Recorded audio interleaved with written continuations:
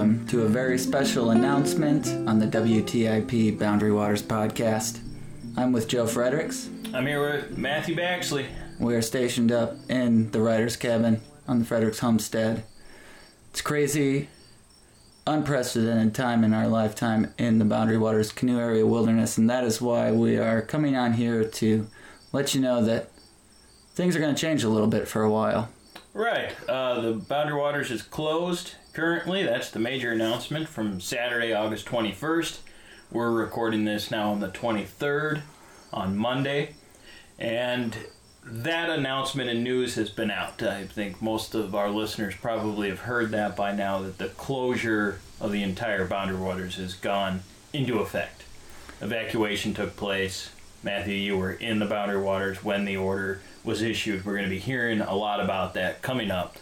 We wanted to just touch base and let you, our listeners, know we are following this news very, very closely, hour by hour, essentially, because there are active wildfires burning in and around the Boundary Waters. As Matthew and I are sitting here in the writer's cabin at about 4:30 on Monday afternoon, the 23rd, there's ash falling from the sky along Highway 61 from the Greenwood fire, which is burning near Isabella and Lake County. Which is being managed by the Forest Service. Right. This is along Highway 1. If you were coming up Highway 61 going to Ely, a lot of people would take that road through Finland and Isabella. So that highway is closed. It has been for about a week already at this point. And today is a really intense day for the fires in the wilderness. It's a very kind of surreal scene that's been happening for over a week now here in the Boundary Waters area.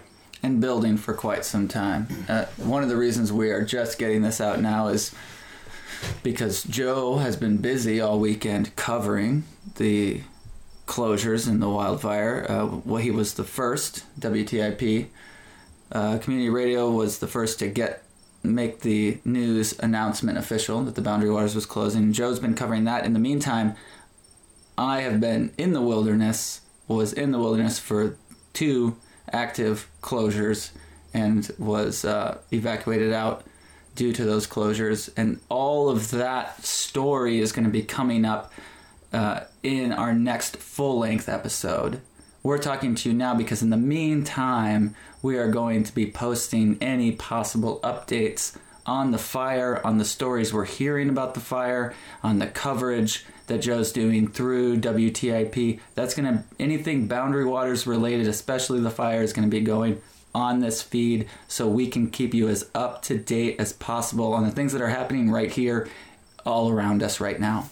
Right. So we're going to saturate the podcast thread coming up, just to give you a heads up on that, and it's all going to be pertinent and relevant to the situation with the closure.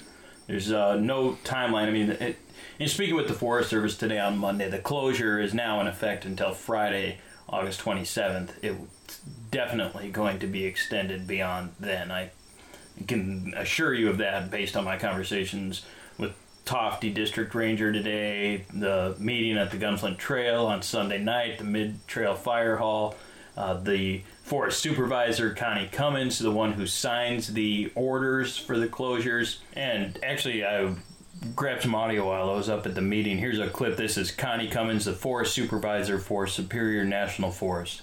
As you heard Patty talk about, we're just in unprecedented conditions. And so you think back to the fires we had in the spring, we had early summer, we started putting in closures just around those fires, and then that gap started to fill in, and we just had this recent round with Greenwood. We saw how that ran, we saw what's happening with the John Eck fire, and we said for right now, we do need to close the wilderness, because I can't tell you where the next lightning strike's going to be, where it's going to pop up, when the conditions are going to align with weather, what's going to happen with the Canadian fires.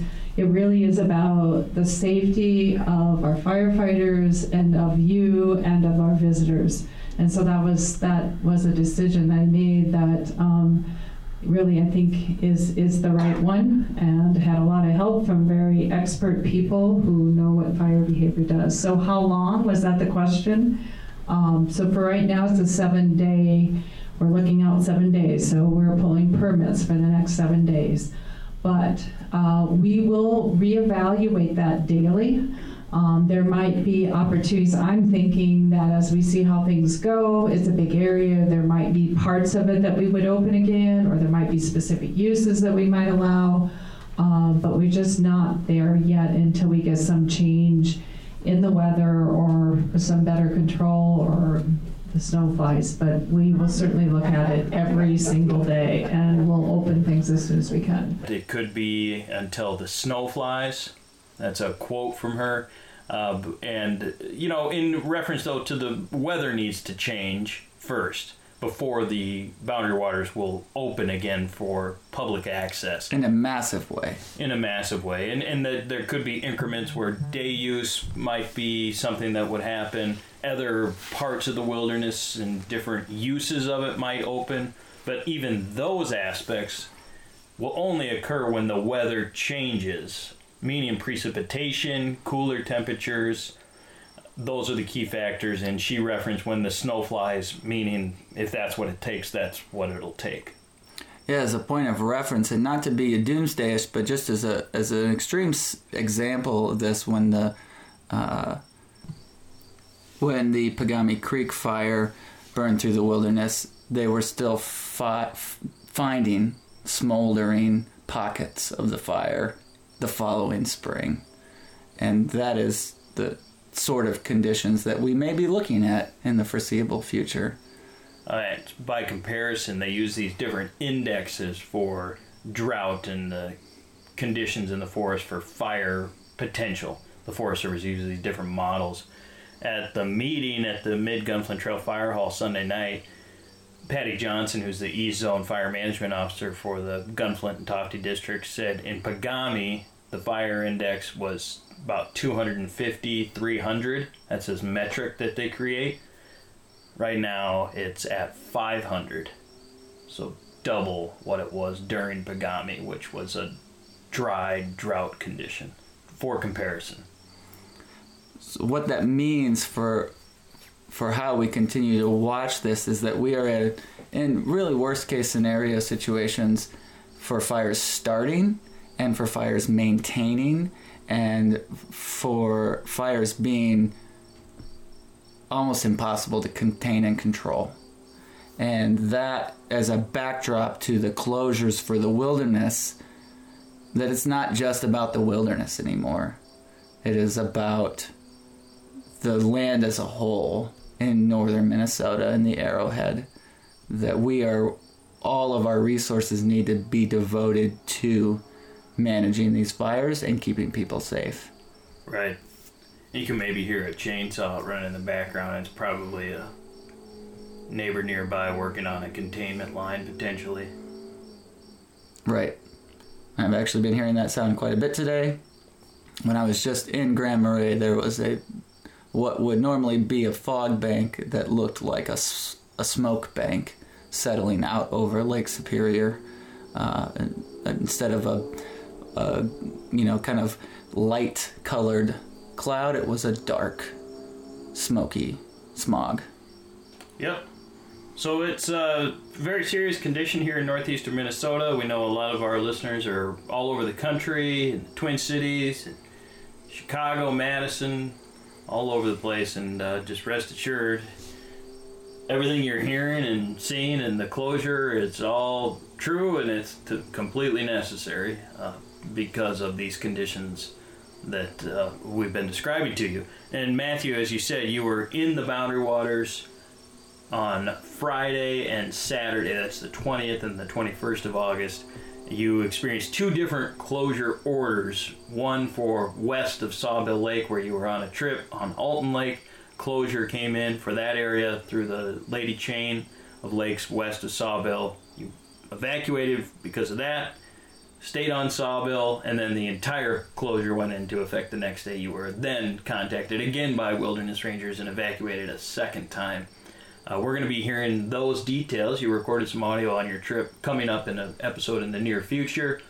But if you would be so kind, there's some audio that I think we should share right away. recorded with a friend of yours on the trip. Just give us a little info to set the scene about what we're going to hear. Yeah, it was with my good friend Brian from Minneapolis, his wife Becca, and their 2 kids, and we had a moment to just sort of collect ourselves after learning of the entire Boundary Waters closing, and we're talking through the feelings, and he brought up a very sobering and very real perspective for a parent navigating these times, and I think it's worth all of us hearing. Because it feels like self-indulgent to be loathsome of what I said, like inconveniences or something, there's always some sort of positive lining, and we will definitely find a lot of positive linings out of this. We will not come away like disappointed.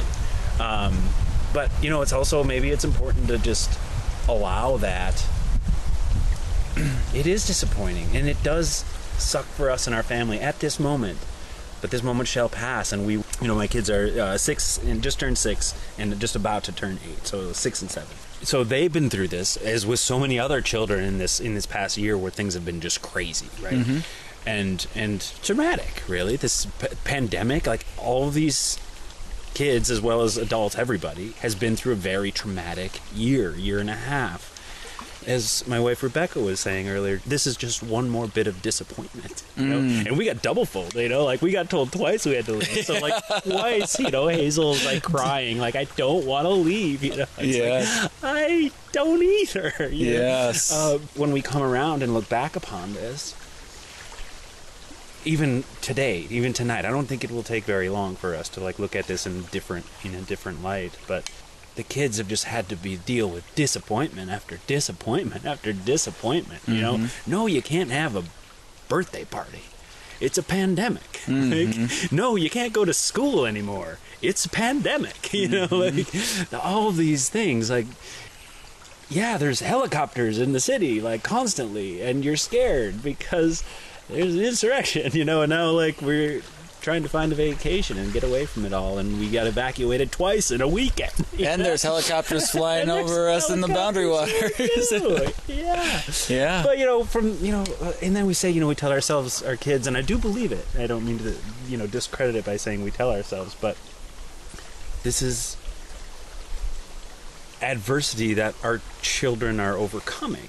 Yeah. And this is such a pliable, important time in their lives where if we're training this, I do believe this very much for my kids personally, that they are coming out stronger for all of these tiny little adversities, and for that I should be thankful for this, right? Because they are doing well. They are doing very well through all of it. They're just like over there having a great time right now. Yeah, there's a little bit of tears at first, and then it's just like, all right, yeah, let's go swimming.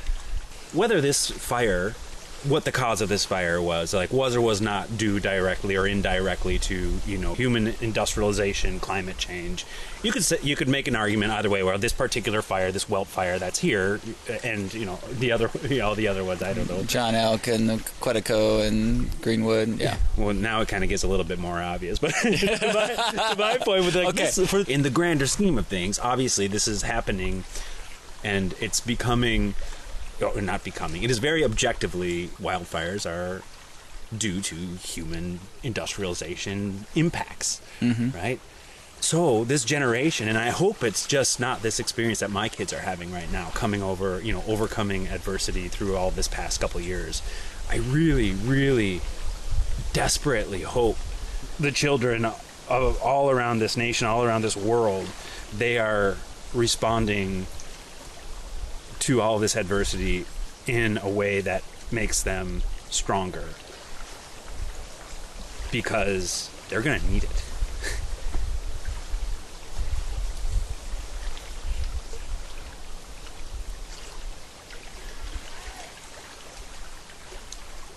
Because climate change is not going away. Yeah. This is the future that we, for better or worse, are giving them, that they're inheriting. As our generation and our previous generation has had such freedom to do at will with our resources, they won't have that, and they are paying now, and they will pay for our indiscretions. Yeah. And that of our parents and grandparents. Yep. So I hope these small, yeah, these bits of overcoming adversity. This is just training. I guess that's true. That's really powerful audio recorded in the Boundary Waters the day of the closure that went into effect August 21st. The entire Boundary Waters Canoe Area Wilderness closed. Getting smoky even here in the Riders Cabin right now with the smoke from the wildfires in the region. So we're going to keep you informed. We wanted to drop this short track, this announcement, as you called it, Matthew, at the top, which I think is completely poignant, and just let you know that we're going to share a lot of information in the weeks ahead. Any news and information that we get specific to the Boundary Waters, fires, closures, what stories we can collect along the way, we'll be sharing those with you here on the podcast. Because we care about the wilderness, we care about you, our listeners, and we care about all of us getting through this. Right. And thanks so much for all the support to get us in this position to be able to do this. Episode 50 may be a doozy. Yeah, that's right. Coming up soon. So stay tuned. A lot more coming your way.